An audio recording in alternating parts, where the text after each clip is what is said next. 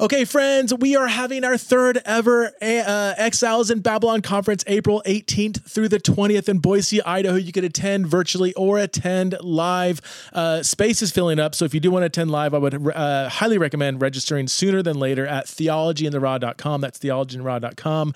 We are going to tackle a bunch of really important and tough topics. We're going to talk about deconstruction, reconstruction, and the gospel. Why are people deconstructing from their former evangelical faith? We have Abigail Favali, Amin Hudson, Tim Whitaker from the New Evangelicals, and Evan Wickham, who are going to be dialoguing about that topic. We also are going to cover the extremely important and very sensitive topic of women, power, and abuse in the church. We have Julie Slattery, Sandy Richter, Tiffany Bloom, Lori Krieg, addressing that super important topic. We're also going to tackle LGBTQ people and the church with Greg Coles, Brenna Blaine, Art Perea, and Kat LaPrairie. And we're also, of course, going to tackle politics, 3 Christian views of politics, where we're going to have a left-leaning Christian, a right-leaning Christian, and a non-leaning and a Baptist-ish Christian we're going to put them in dialogue together and hash some things out. So we have Brian Zahn representing that middle or non-position or whatever, Chris Butler, left-leaning Christian, Joy Mosley, right-leaning Christian. We're also going to have Max Licato there. We're going to have a joint podcast with Amin Hudson from the Southside Rabbi podcast, along with YouTube sensation Ruslan. And of course, we're going to have street hymns there throughout the conference, making everybody uncomfortable. So, yeah. And of course, worship with Evan Wickham and Tanika Wyatt. I cannot wait. This is going to be a barn burner, folks. I am working extremely hard to get canceled this year. So this might be the last. It won't be. Well, who knows? We'll see. It's gonna be engaging. It's gonna be, I think, helpful and profitable and uncomfortable and encouraging and challenging and convicting and all those fun things. So go to theologyintheraw.com. Register sooner than later. That's theologyintheraw.com. I will see you in April. Hey friends, welcome back to another episode of Theology in Raw. My guest today is my very good friend, Evan Wickham. Evan is a worship leader, songwriter, speaker, and lead pastor of Park Hill Church in San Diego, California, which he co-founded with his wife, Sandy. In addition to helping people encounter Jesus through teaching and meaningful rooted worship experiences, he has released 4 albums of worship songs, several of which are sung across the world. Evan holds an MDiv from Western Seminary. And I brought Evan on because of all, as I say at the beginning of this conversation, of all the churches I know that are doing a very good job embracing and celebrating the historically Christian sexual ethic and marriage ethic, and are very bold about their and passionate about their beliefs regarding marriage and sexuality. I've never seen, I know lots of churches that are doing a really good job, but Evan is just doing an exceptional job. Evan and his leadership team and everybody at Park Hill Church are doing an exceptional job at welcoming, including, and celebrating LGBTQ or same-sex attracted people within that historically Christian framework. They haven't done everything perfectly. They'd be the first ones to say that. But man, they've done some really incredible things as a church to be a Jesus-centered, welcoming church, an inclusive church for LGBTQ people within a very clear and well-articulated historically Christian view of marriage and sexuality. So I brought Evan on to talk about that. What does that look like? I get asked that question all the time. Hey, we want to welcome LGBT people in the church. We want to reach out to people who have been especially marginalized and hurt by the church, and LGBT people are absolutely within that category on the whole. And we also believe what the Bible says about marriage and sexuality. How do we do both? How do we uphold, for lack of better terms, both the truth about marriage and the great and embody the grace of Jesus towards those who have maybe not experienced that in the church? And that's what Evan's here to talk about. I'm excited for you to listen to this conversation. Evan's a delightful human being and shares with us a ton of wisdom, pastoral wisdom, from his own lived experience as a pastor of an awesome church. So please welcome to the show back for, I don't know how many times he's been on. Please welcome back to the show, the one and only Evan Wickham.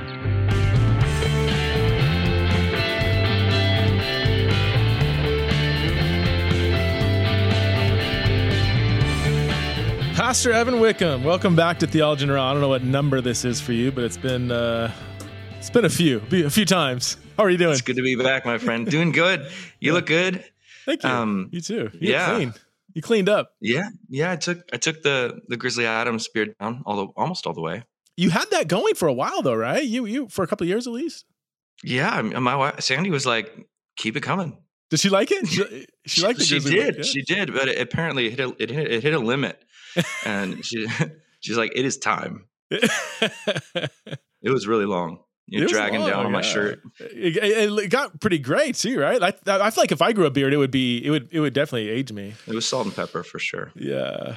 So I get asked all the time, when I travel around quite a bit and speak at different churches on LGBT stuff. More and more, I've always gotten this question, but more and more I'm getting it. Like, can you give us some examples of churches that are doing it well, who hold passionately and clearly to Orthodox Christian beliefs about marriage and sexuality, and yet also are embodying this kind of radical love, care, empowerment, humble posture, however you want to, a radical posture of inclusion within a historically Christian framework. Do you know anybody doing that well? And you and your church, it's not your church, right?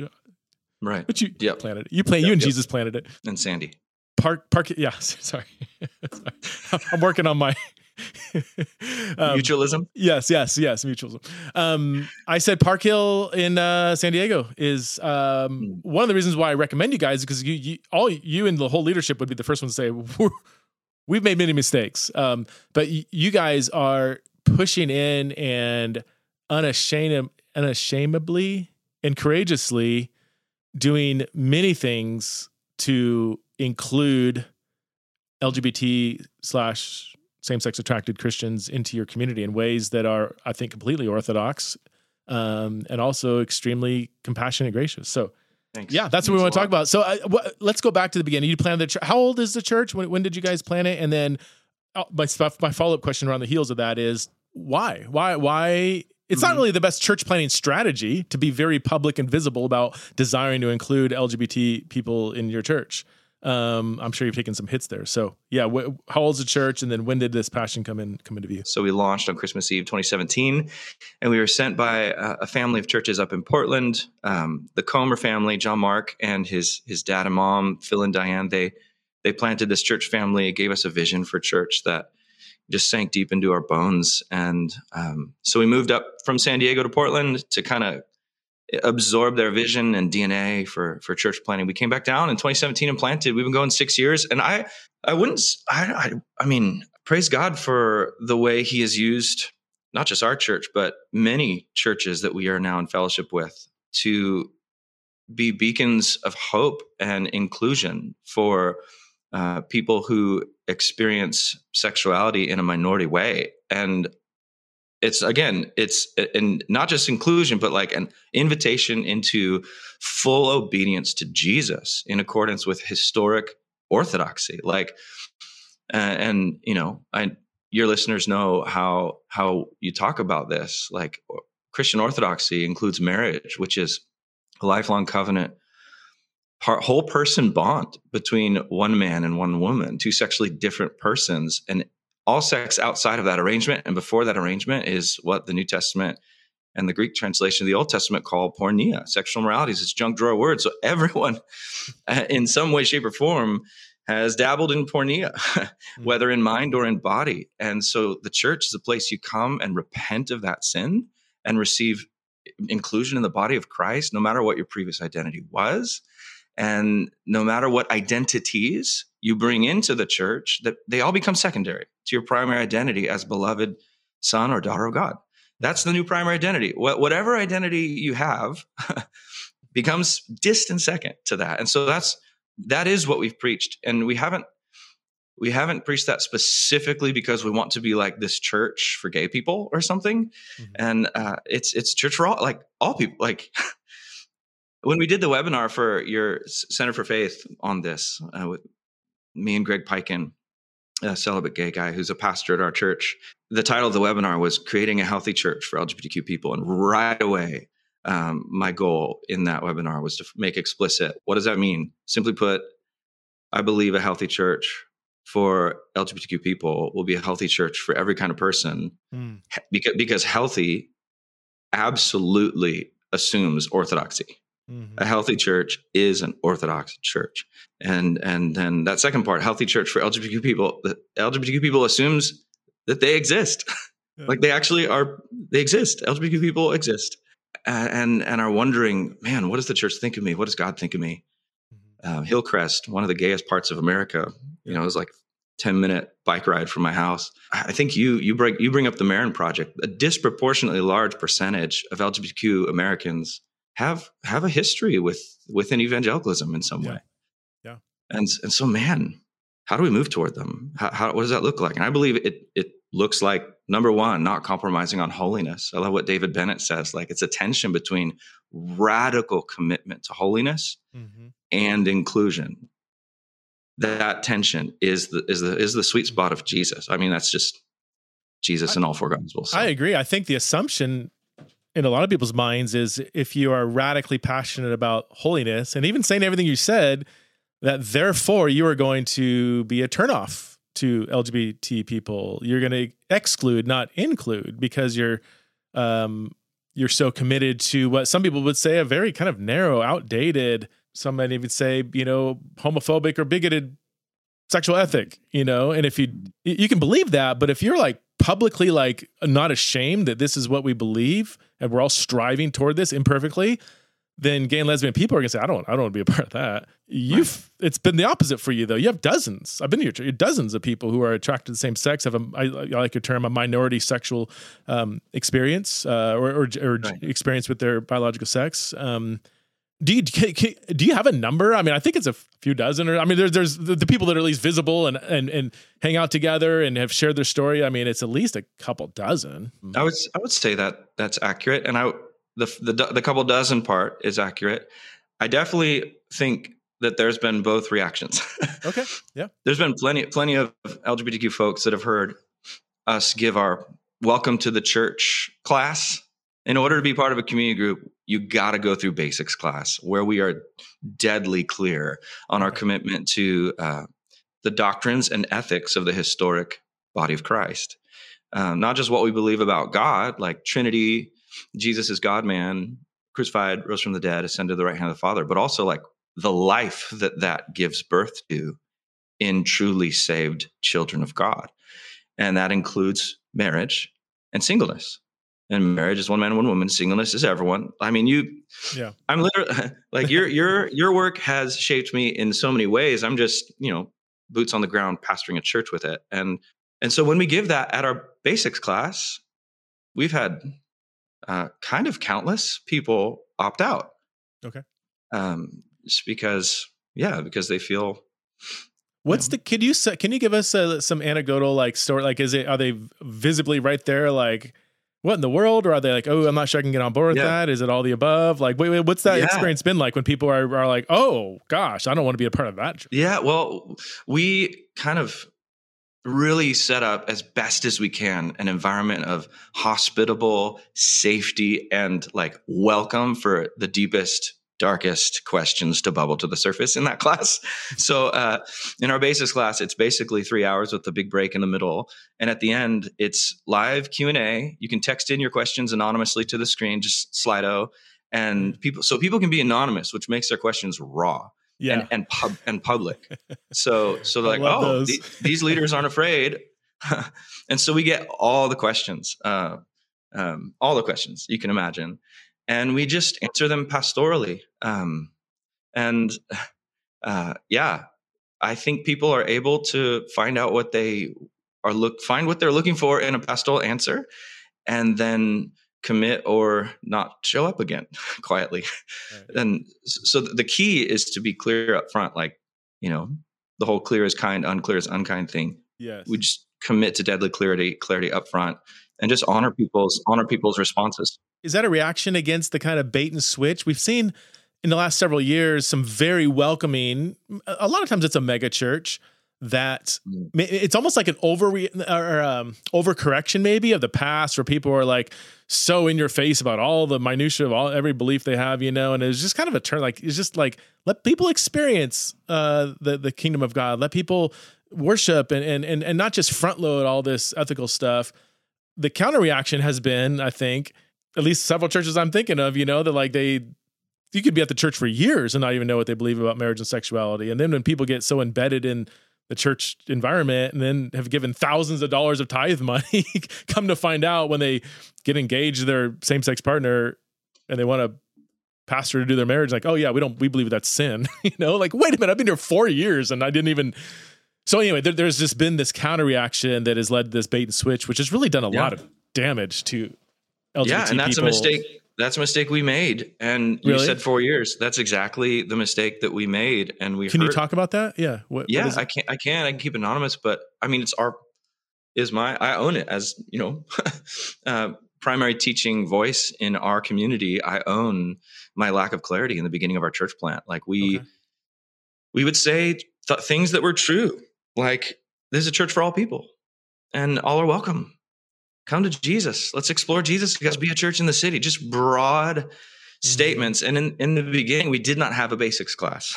We did not have this moment of clarity where people knew everything they needed to know in order to commit without significant surprises down the road. We didn't have that.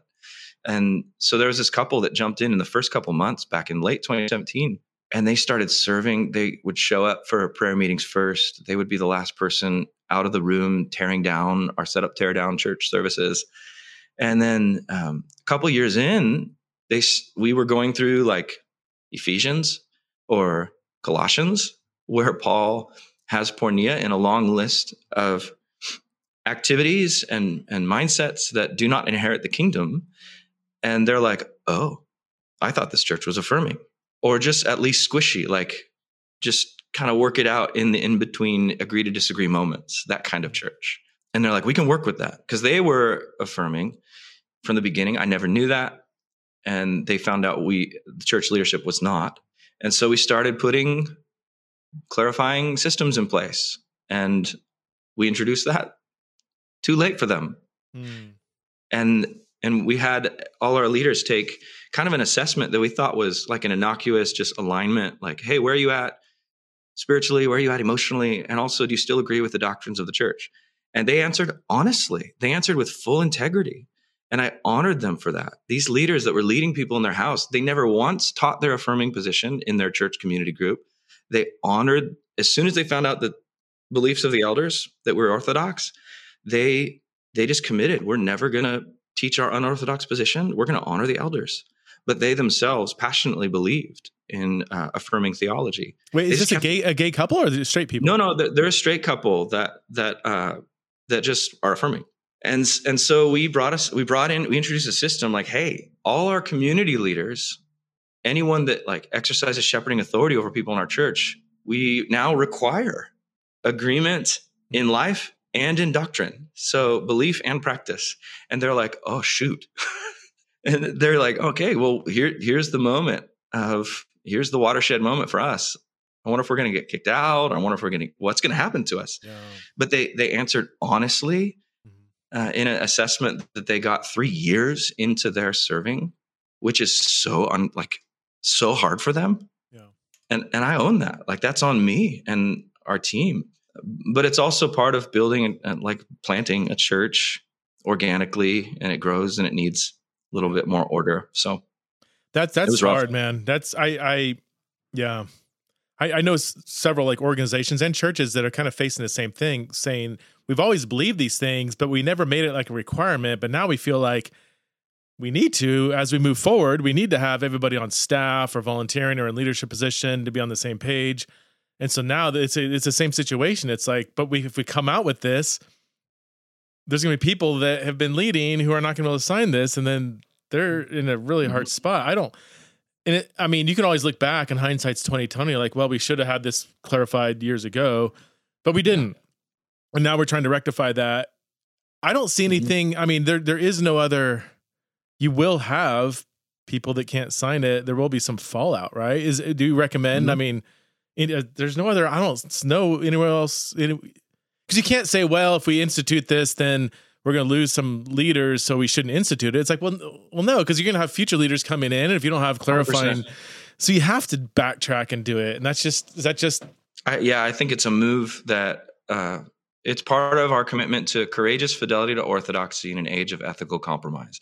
And so that's the first value of 7. I'm part of a fraternity of leaders, brothers and sisters who lead churches across the West called C-Rock. It started with just 12 of us kind of praying together for a week, and then we invited others on. And we have 7 values. And the first one, courageous fidelity to orthodoxy in an age of ethical compromise. And moves like clarifying leadership requirements, doctrinal and ethical alignment require courage, like so much. And you can't do it alone. Like you need a team. You need a fellowship of churches around you that are doing similar things. It's the only way I felt insane. I need like, tell me I'm sane right now for all the pain I'm inviting, because we were unclear. We're moving toward clarity. And I know churches in our city right now that are just kind of at a stalemate of ambiguity on this issue, with pastors, some that are affirming, elders that aren't, but some are neutral, and they just never talk about it. And I'm like, oh my gosh, like what powder keg is going to erupt when in that situation? How many people are going to be hurt without a formal clarifying moment that is loving and kind?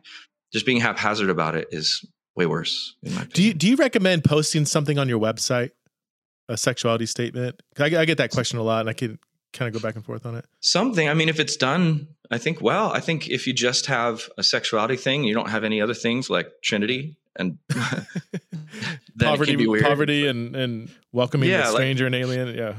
That's why I'm thankful for Lausanne and the Lausanne Covenant. We have 4 things on our beliefs page, and it's Apostles' Creed, Nicene Creed, and then a link to the Lausanne Covenant, and then the practical outflow of the Lausanne Covenant, which is the Cape Town Commitment. And that Cape Town thing is where we have all of our pastoral posture statements that we share with literally countless churches on gender roles in the church, pastoring people through different kinds of, different aspects of the sexuality conversation, and all of that is there. And when people ask, we can link them to the right section. So I think that kind of thing has been really helpful for us, because it's surrounded by other things we value. It's in context. It's not just you're not singling out like a particular group of people or something. Right. What tangible ways or tangible things have you and the leadership of your church done to create healthy, life-giving space for LGBT people who are either curious about, exploring, or committed to the historic Christian sexual ethic? Yeah. So Greg Piken, who I mentioned, he's a pastor in our church, and he and I put together kind of a 3-part framework for this. Like, what if we were to communicate to pastors, what can we think about to do? Just like you said, to create a healthy church that's faithful to Jesus and inclusive for LGBTQ people in a way that's orthodox. Foundation, contextualization, and representation. So those 3 words. And foundation, I think, we just preach the gospel, preach Jesus. Like the fact I said at the beginning, every identity is equally invited to surrender our whole person and repent for refreshment. We read Revelation chapter 9 with our kids this morning, and it's just full of pictures of like locusts with the head of humans and scorpion tails that are going to kill a third of the planet or something. And my 10-year-old girl's like, am I allowed to read this? Like, what's happening? And then it gets to the end, and it's like, but they did not repent of their worship of demons and the worship of idols. They didn't turn to the Lamb, basically. And I turn to the kids. I'm like, what was the point of all of that chaos? And my 8-year-old goes, they didn't repent of worshiping demons and idols. Like, no matter whatever else happened, that part is clear. And that's right. That's John the Revelator's refrain. Like, every human is invited to rethink their life and bring their identity. You name the identity: sexual identity, racial identity. I'm a father, husband, straight, white. You could songwriter, and any of those can become an idol. Mm-hmm.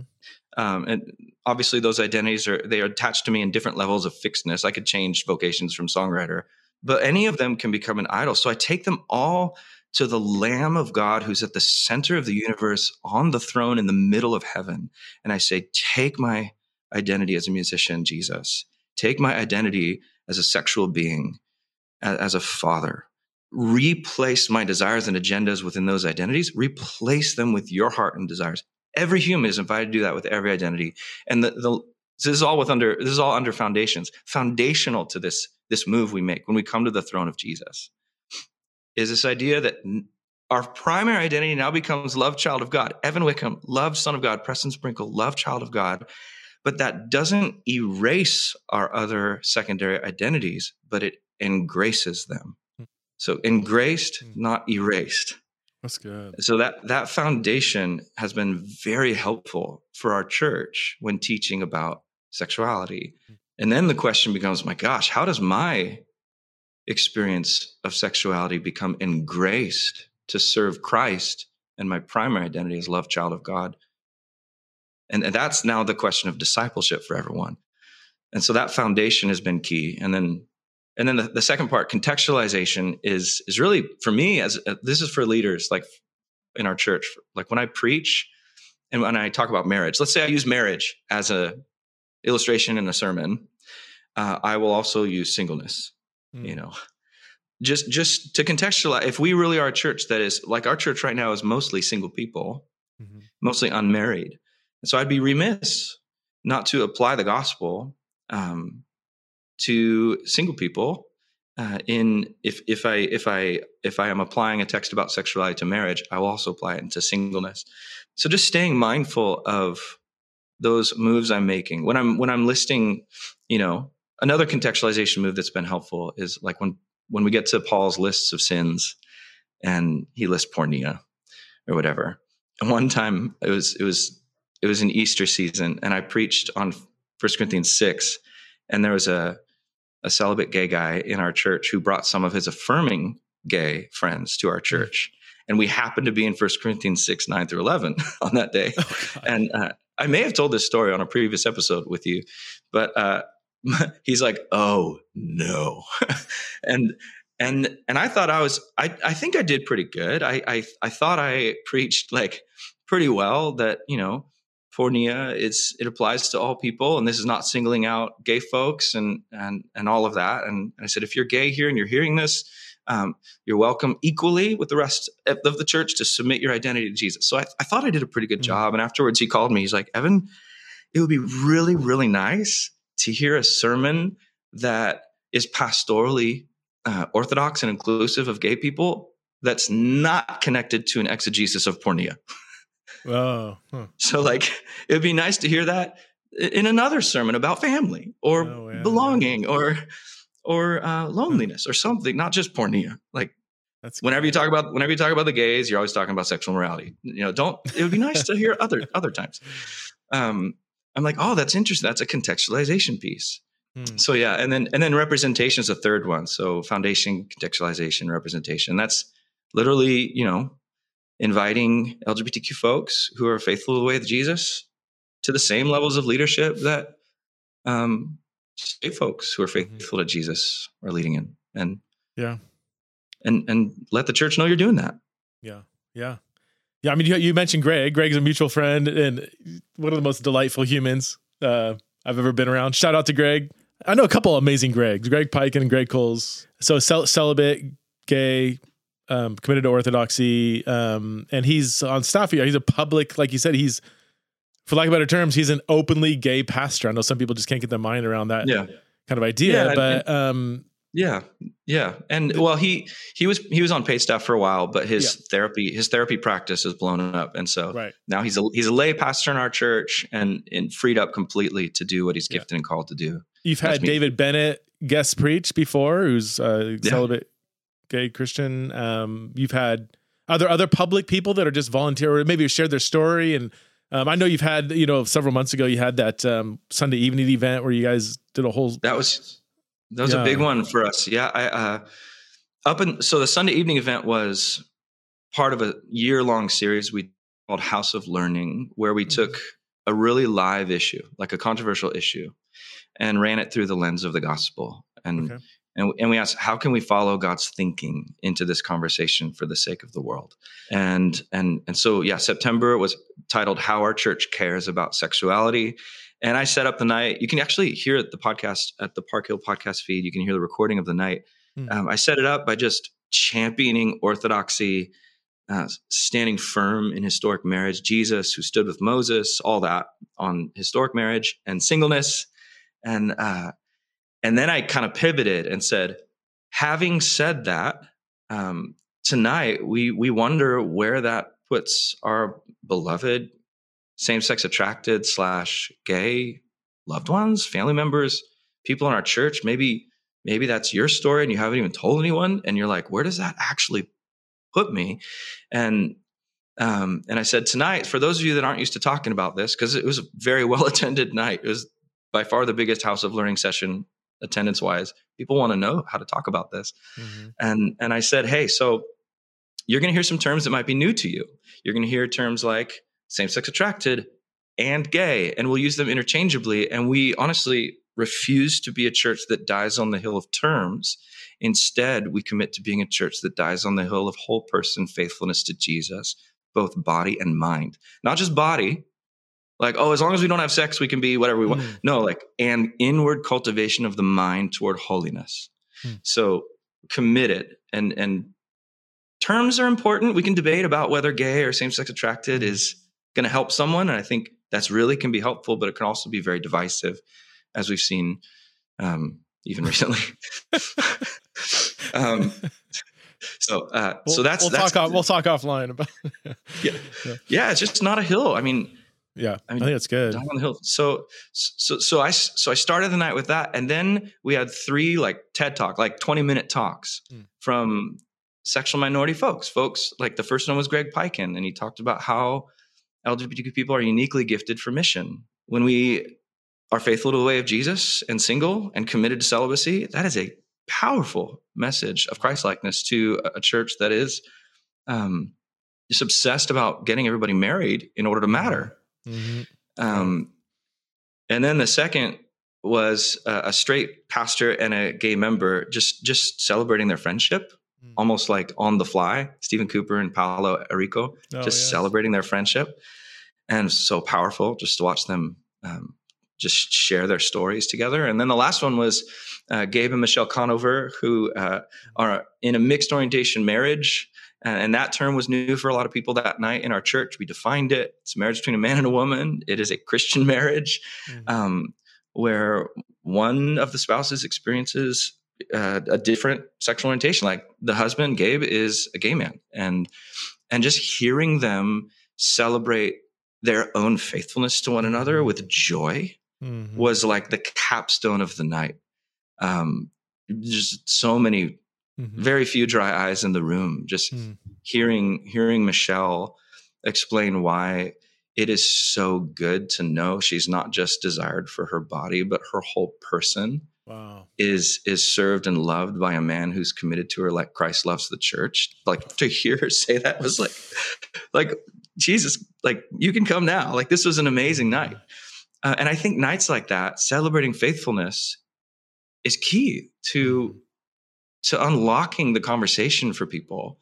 Yeah, and there were complaints. There's some people were like, "Well, this night was one-sided. There's a whole other side. There's like a affirming side." I'm like, "Yeah, that we're not going to platform that. Like, we're not an affirming church. We're a historic Christian church." So you got some pushback on the affirming side. I was wondering if you got pushback on the ex-gay side, like, hey, change is possible. Let's have some testimonies of people that, we had one individual who represented a household who came to us and said, hey, this night felt like a conversation ender, not a conversation starter. We need to even question the validity of these words to mark identity. Okay. And I'm like, yeah, like I said, that's not what we're going to die on as a church, because it doesn't seem to be something the scriptures do. It's funny. 2 weeks after that event, or a week after that event, I had both Gabe and Michelle and Greg Piken and Greg Coles on a panel in San Diego. So it was fresh off of, so I got to almost relive, because they shared a lot of the same stuff, and it was powerful, dude. I mean, I love them. Yeah. Gabe, the gay guy in the mixed orientation marriage, he is my community leader. Like I go to community group on Wednesday nights, and he leads us through the prayer practices and leads all the kids in the group through, okay, kids, highs and lows. We talk about highs and lows, and we dismiss the kids, and then we have deep dive Bible talks. It's just, I don't know. Seeing their marriage is one of those powerful portraits of a Christian marriage that I've ever seen. To see them, their honesty with each other is off the chart. Unique challenges, no doubt. It hasn't been easy, and they were the first ones to say that. but they delight in each other's humanity in ways that I rarely see any kind of marriage do.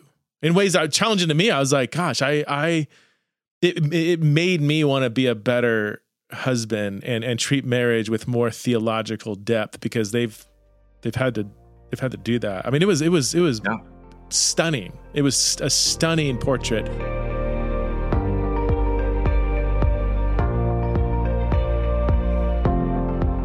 This episode is sponsored by Kuva, an innovative streaming service that helps you understand Scripture the way it was intended to be understood, complexities and all.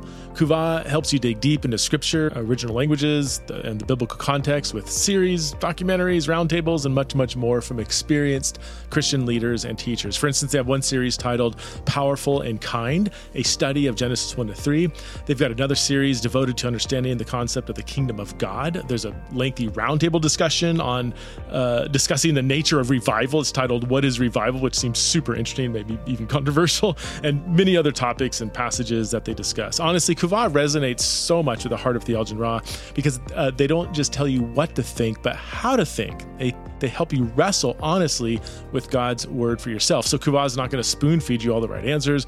Rather, they're going to make space for you to ask and contemplate the hard questions of faith and find hope in the waiting. So go beyond Sunday morning sermons with videos that cultivate wonder and delight in God. Start streaming today at kuva.tv. That's QAVA.tv, and get your first month free when you use the code FREEMONTH. So sign up today for free.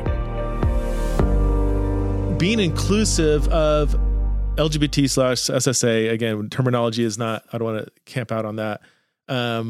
It's not just to care for these quote unquote needy people. It actually makes the entire body of Christ look more like Jesus, because again, I've learned so much about what a Christian marriage is from people in mixed orientation marriages, because they couldn't, from day one, they couldn't rely on their sexual attraction to each other to, hold this thing together, and realize a few years in that this isn't going to work. And then, 7 years into marriage, most straight people have this kind of crisis of like, what am I doing? How are we going to, and then, half will get divorced. The other half struggle a lot. From the very beginning, people in a mixed orientation marriage says, what's marriage for? Why did God create this thing? We have to have a thicker, deeper foundation upon which to base this whole relationship, because sexual attraction is not going to hold this thing together. Mm-hmm. I've learned more about friendship and what it is to delight in Jesus. Like, actually get through the day finding your ultimate delight in Jesus from my same-sex attracted, celibate friends, who again can't fall back on a spouse, can't fall back on the hope of getting married one day or whatever, I mean, and all these stories, these alternative or minority experiences of the Christian faith actually contributes in brilliant ways to the life of the body as a whole.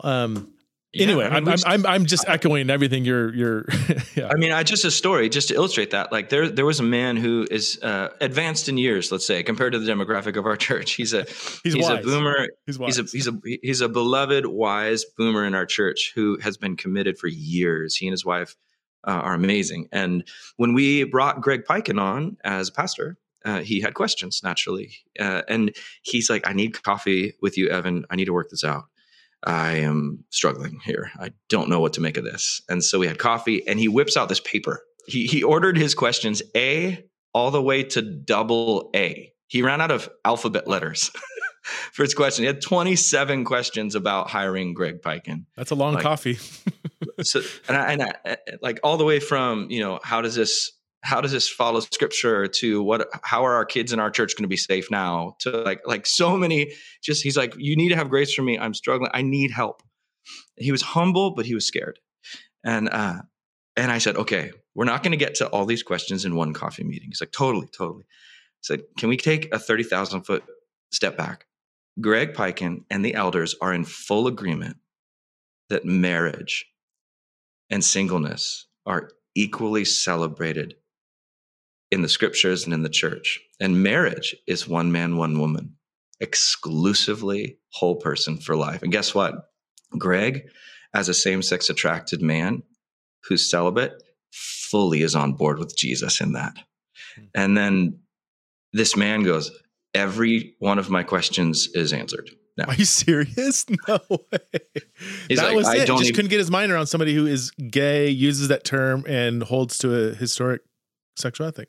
he just, like so many of us, hasn't been brought to a place where he has to think biblically and critically about a real life situation and apply theology to practice. Like he just hasn't, and he got scared. It's like, how do I even talk about it? I gave him words and he's like, oh my gosh, I'm so on board.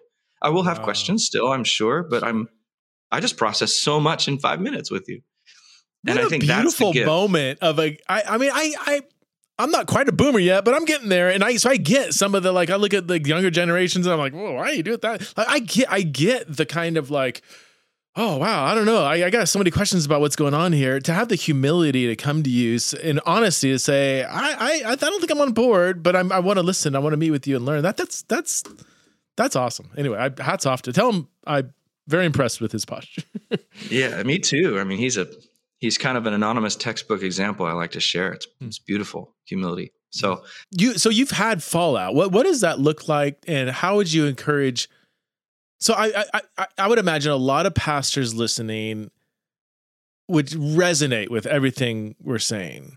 They might be in a church context where it's like, I don't know, man. If I did everything Evan's doing, I'm going to have some fallout. I'm going to backlash. I'm going to have key donors leave, or it's just going to be, I don't know. Like how you've had fallout. You've had backlash. You had sleepless nights, I'm sure. Like, talk to us about what that has looked like and how you have managed that, and your advice to others who might be a little bit scared, rightly so, of the backlash they might have if they start really pushing into this conversation.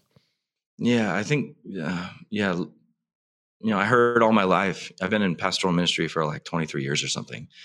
And even back in my Calvary Chapel days in the office, 9 to 5 with those guys, it's like, leadership is lonely. Remember that. Leadership is lonely. And I'm like, I don't know. I think you can do it in community. You can do it with a team. You can do it with a brotherhood. If you have spiritual fathers and mothers in your life, you have a family, but at the end of the day, like, if you're the tip of the spear in your community making these decisions, there will be a loneliness factor that you can bring into your community of trusted counselors and spiritual directors. If you don't have trusted counsel and spiritual directors, that is first order of business, is to surround yourself with people you can submit to when they tell you you're nuts. But when you do bring it to those people, you can just kind of fall on the rock. You can fall on Jesus in your community and let him keep breaking your heart. We're coming up on 7 years as my wife and I leading this church. We're entering our 7th year. And honestly, it feels like we need a year of Jubilee. like it would be nice to have a sabbatical. And we're planning that in 2025, where we're just going to kind of detach and get open-handed. It's been hard. Like, we've taken hits from every side, and we're not, playing the victim at all. But it's part of the task of leading is to take these hits. And I'm feeling like rest and a restart and a reorientation of my identity in Jesus is required. Otherwise, there will not be another 7 years. One pastor kind of spoke over me a couple of years ago, 5 years ago now, when we started. He said, Evan, so your audience totally know who he is. Just an absolute brilliant man who is very prophetic. That's not the side of him that people see. People see this guy as like a brainiac theologian, but he's actually operates in the gifts of the Spirit, is prophetic, shares visions for you in the moment, lays hands on you and prophesies. He's an incredible man. And he said, Evan, I just get the sense in the next 5 years, you're uniquely in a position in the spiritual climate of our moment where you're going to take a disproportionate amount of hits. And he's like, you're going to laugh, but I get the picture of Tony Stark and Iron Man. And Tony Stark could never do what Iron Man is called to do. Tony Stark would die instantly in any of those fights. He'd just be just a mess on the pavement. And so will you. You have to sink back into the identity in Christ, into the Iron Man suit of your identity in Christ for this. Otherwise, you'll be an absolute mess and hurt people that you're supposed to protect. So So make this your prayer. Maybe this is for your listeners today, leaders that are struggling with courage in this conversation, struggling with the idea of being courageously faithful to orthodoxy in an age of ethical compromise when neither side will be on board fully with you. The prayer he gave me was, my life is Christ, nothing else matters. My life is Christ, nothing else matters. And a couple of years later, I had a therapist, godly man, who added 2 more lines. Nothing to lose, nothing to prove. My life is Christ, nothing else matters. I have nothing to lose. My primary identity is love child of God, just like I'm preaching to everyone else. I have nothing to lose, and I have nothing to prove. Some hacker could take over all my social media feeds today, and I have no more social media influence. It actually started happening a couple of years ago, and I'm like, whatever. I have nothing to lose, nothing to prove. My life is Christ. Nothing else matters. Yeah, nothing to lose, nothing to prove. Like, just pray that for 10 minutes, breathing in and breathing out, leaning back into the identity in Christ that we're given through the Spirit from the heart of the Father. When those spiritual formation practices are in your life and in my life, I have joy. Like joy is reality at that point. Like, that's Mary. I mean, this week, the reading from the lectionary for the 3rd week of Advent is Mary's Magnificat. Like, think of Mary. Like, she has some really controversial news that her town is going to reject her for hardcore. Like, she's a virgin, pregnant, betrothed to a pretty cool guy. He has the lineage of King David. And so she's set up in a culture where your protection, provision, and position come from the man. She's like, I have a man now. And then a night angel comes to her and freaks her out and says, actually, you're going to get pregnant before you get with that guy. And she's like, how can this be? This requires so much courage. And he's like, the power of the Most High will overshadow you. Your life is Christ. Nothing else matters. And her reaction is the key to joy. Like, let it be to me according to what you said, according to the word of the Lord. Mary, her whole thing, and she leads the way for the rest of the Gospel of Luke. Yeah. Luke has this addiction to showing how God works through the marginalized, and Mary's the first in line of these marginalized, unlikely heroes, the anti-heroes. And she's at the end. It's like the whole gospel is like enveloped. Yeah. So she's this sexual marginalized being. She's a woman who's a teen who's now pregnant out of wedlock or whatever. And she carries with her the literal identity of Christ in her womb. And so that this is what we carry with us. I'm guessing it was John Tyson who prophesied over you. It sounds like John. Was it John? It wasn't. John Boyd? was it was Greg, yeah. Okay. It was one of those 2 guys. Okay. It's funny. Yeah. Yeah, Greg's pretty charismatic. People don't know that about him. And he's insanely pastoral, Greg Boyd. He's known for this like controversial theology or whatever, but he is so pastoral. He's amazing. He can sit in the middle of 12 pastors who are picking at his theology. We're like, yeah, but what about this, Greg? I don't think you're right on this. Yeah. And then 30 minutes later, we're just calling on the name of Jesus, asking the Holy Spirit to fill us for another season. Let's go back. I want to summarize. So things that you have done pastorally as a church to be more inclusive and welcoming toward LGBT/SSA people. I mean, first of all, you have had a pastor. Now he's volunteer who is gay. You did the Sunday evening event. You've had guest speakers like David Bennett. You've preached on it. You haven't shied away from it. You've integrated it naturally into sermons, sometimes in ways that maybe were less than helpful, and you've learned from that, which is amazing. Is there anything else? Is there a group, a formal or informal group that gets together of people who are have a Yeah, who are LGBTQ and are committed to the church. Is that something you guys organize, or can you tell me about that? Yeah, well, we just invited Revoice to do a chapter in our building. So the third Sunday of every month, there's a Revoice chapter that meets. It's not an official ministry of Park Hill Church because it's literally a parachurch organization that exists to do this. So any church that has space can say, hey, we have an on-site pastor who really has a heart for LGBTQ people to have a place to process how they can be faithful to Jesus while also being sexual minority.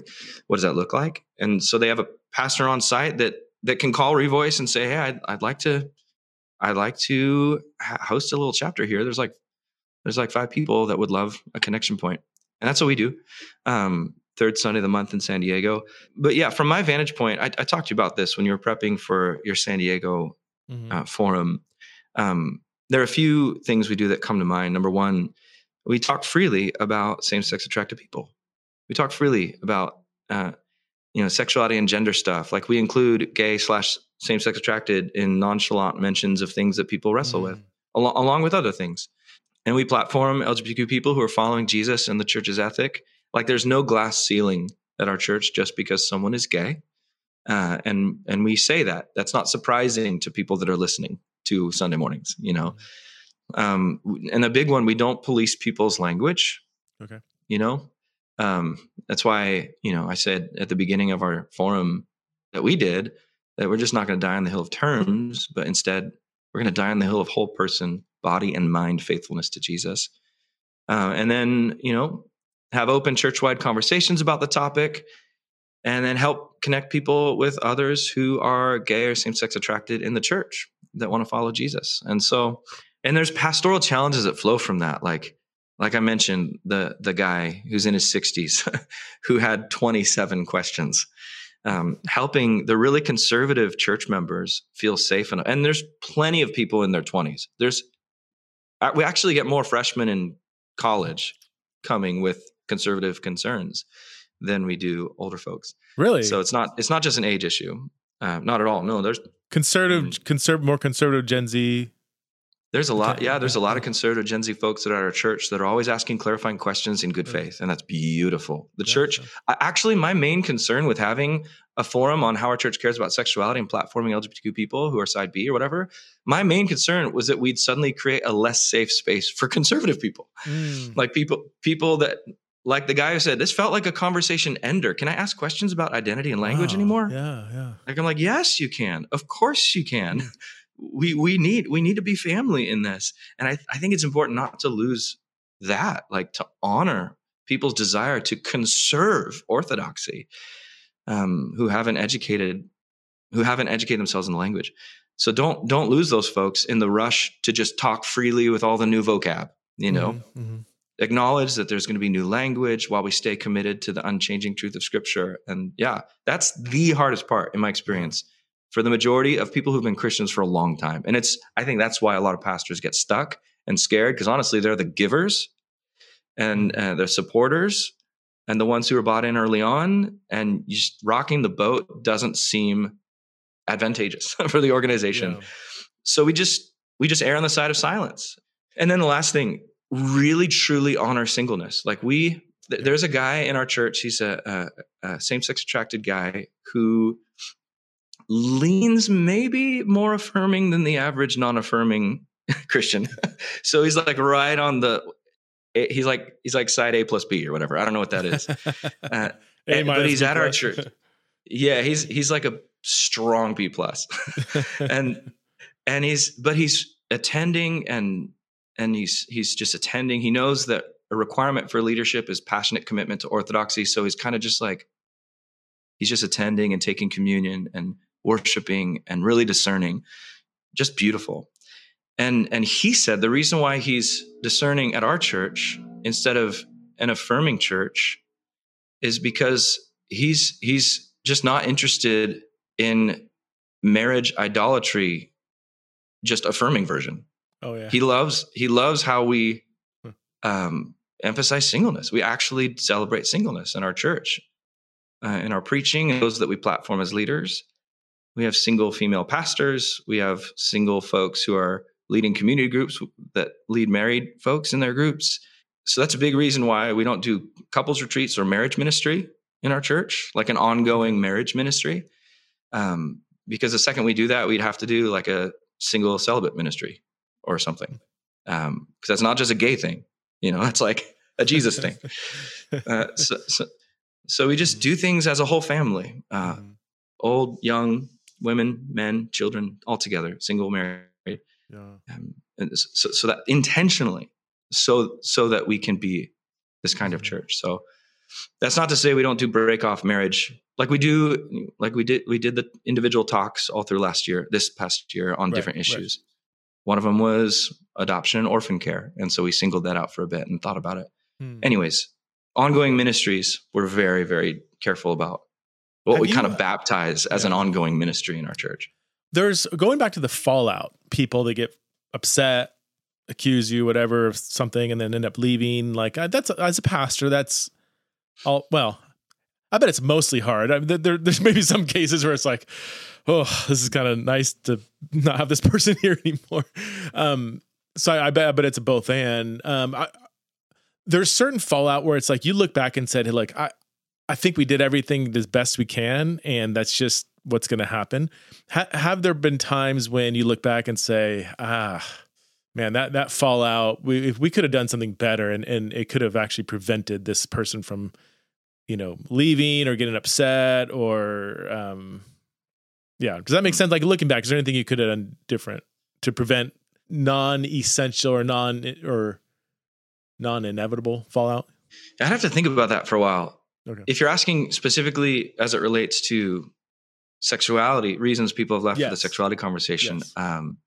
Yes. I already mentioned the biggest one, just longtime trusted leaders that felt bait and switched. They felt baited into a affirming, inclusive kind of thing. And as we got slowly clearer, they felt less and less. Anyways, that one, we had a whole system restructuring where at basics, that solves so much. When the entry point, you just have slides up. We have a slide. It's really cool. Actually, we got it from Dan Kimball at Vintage Faith Church. He does this thing for his leaders that we totally ripped off with his permission. And we have concentric circles with the gospel in the middle. And then the next circle out is essential doctrines and ethics. Like, in the language we use, everything inside this circle is everything Christians have believed and done. And if you remove any one of them, you will no longer be recognizably Christian by 1800 years of Christians who wrote anything down. So that's what we say. And people, we preempt the question, how do you know? Like, how can you know that? Yeah. Well, we have a 2-part answer to that. The whole of the canon of Scripture. And they're like, which canon? Well, 66 books of the Protestant canon are in all the other canons too. So at least we know we have that. And they're like, well, how do you know that we're reading it right? Well, we actually have a paper trail. It's called historical theology. And we have a paper trail of how the whole church has read all the passages.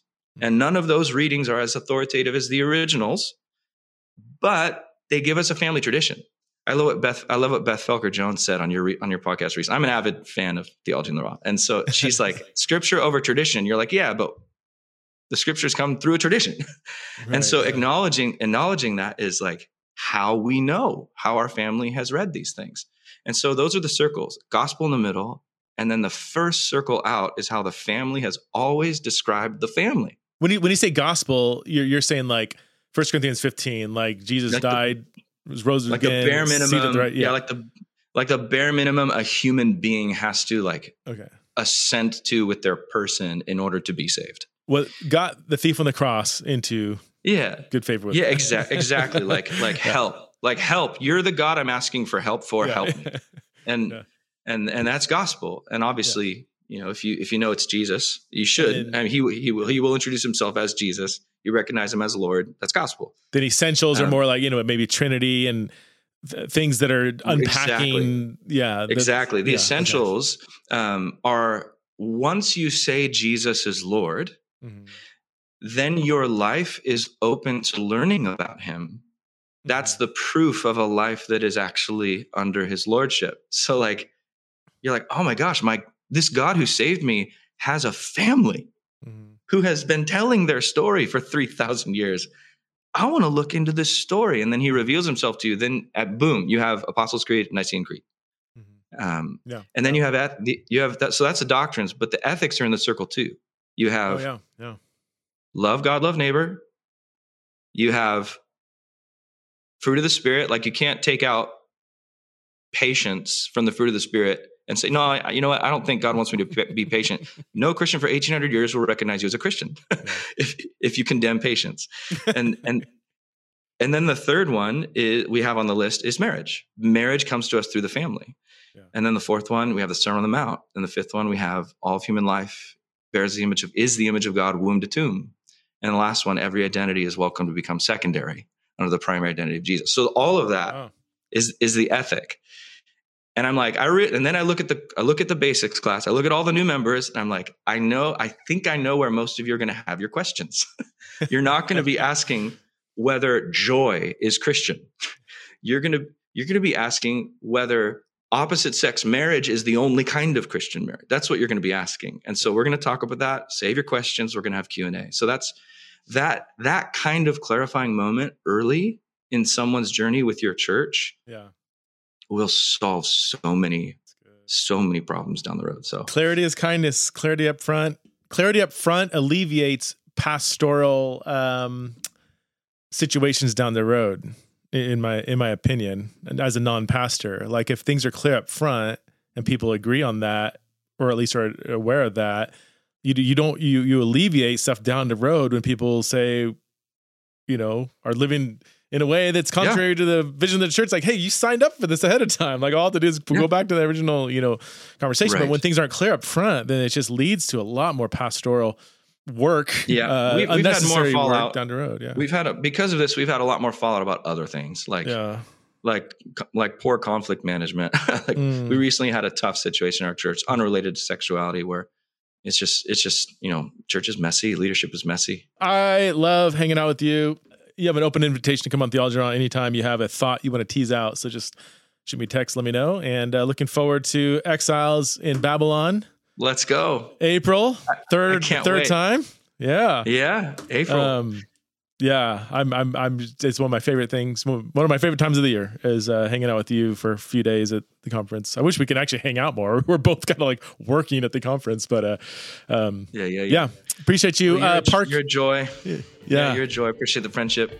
If people want to look you up, parkhill.com, what's the church website if they want to check out? parkhillsd.church. Parkhillsd.church. And then you have a Twitter account. You're mainly active on Twitter or X, whatever we want to call it. Are you or not? I'm less active than ever. Yeah, pop in once in a while. Yeah. Okay. Awesome, man. Well, hey, we'll stay in touch. All right. See you.